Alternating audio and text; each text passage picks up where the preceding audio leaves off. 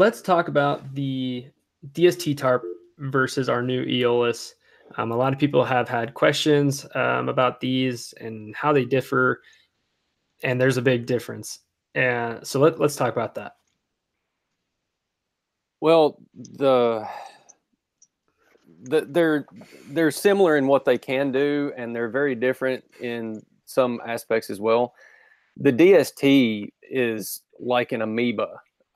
It looks like whatever you want it to look like. You can pitch it in an A-frame. It is a flat tarp, so you can pitch it in an A-frame. You can pitch it in a diamond fly. You can pitch it as an awning on a bigger tent. You can pitch it as a lean-to. Really very handy. The DST has a center patch, so you can put a trekking pole in the center. And I've used it a lot as a dedicated, warm weather, fairer weather tent. The Aeolus is going to be, again, a dedicated shade.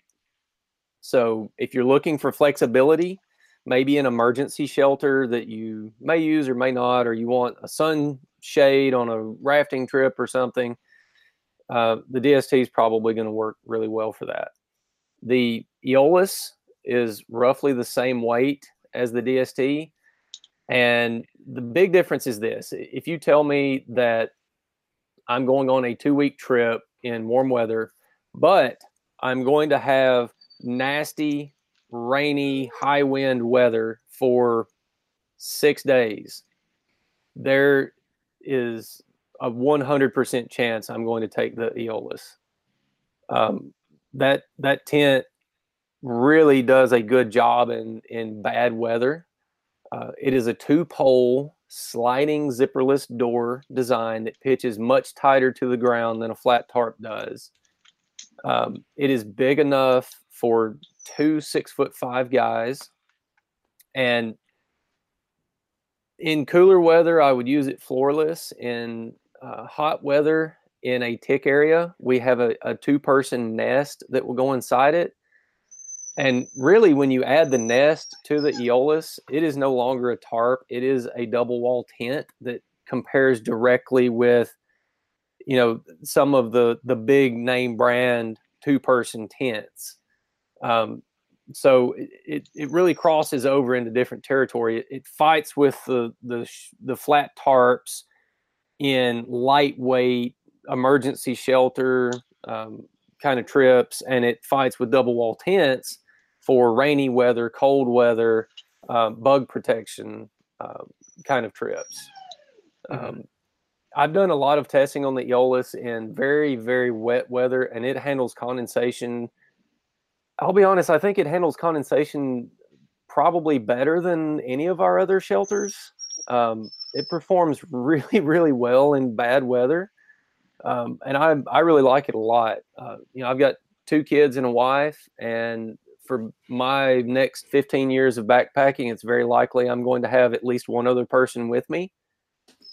So the Aeolus size and nest ability makes a lot of sense for me, and I'm just a big fan of it.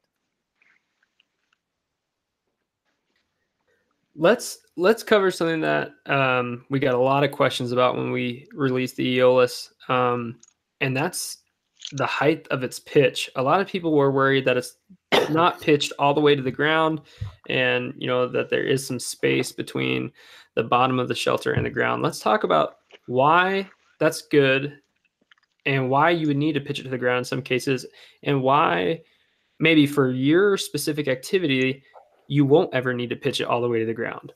Let's talk about that.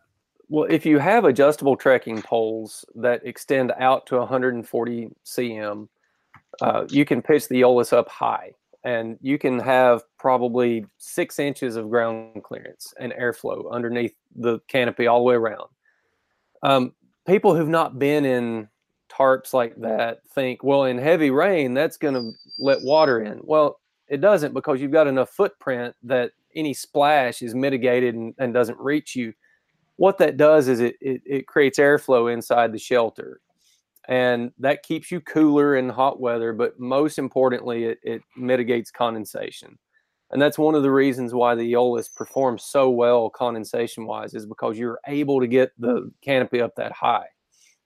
Now, again, if you have adjustable trekking poles, you move it from a 140 cm down to about a 120 cm, and all of a sudden the Aeolus is pitching very tight to the ground, which is what you want for cold weather, because you can seal out the draft, keep more warm air inside, keep the cold air from robbing heat during the night, and so forth. So really, with adjustable trekking poles, or just you can also just cant your pole a bit to adjust the height of the pitch a bit. It just makes it really flexible in whether you pitch it tight to the ground or you pitch it up. Cool. I would like to add that, when we reference Aeolus, there's going to be a couple other shelters along the same lines of Aeolus as well.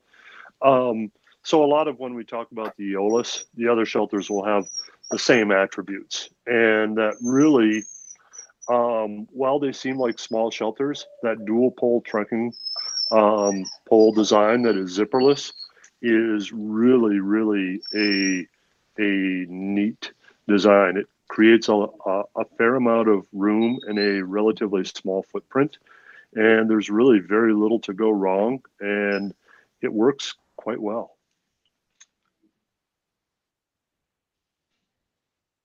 Cool.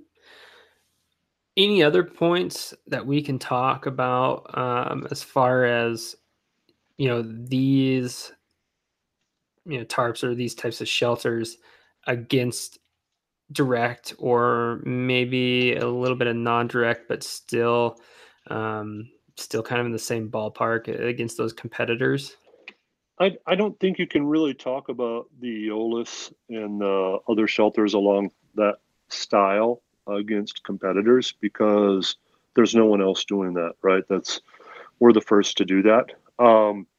What you can say is other smaller tarp shelters that use, say, a number 3 zipper, because the number 3 is going to be what the bulk of people use to save weight. What you can say is that the reliability is just not going to be there with the number 3 zippers long term, especially if they get in any dirt or anything like that.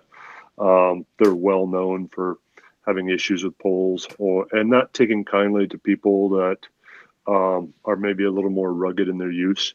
So the reliability of that is going to really shine in comparison. Cool. Well, hopefully this helps you guys decide between the DST tarp or the Aeolus, or whether or not to go with the Aeolus or one of our other shelters.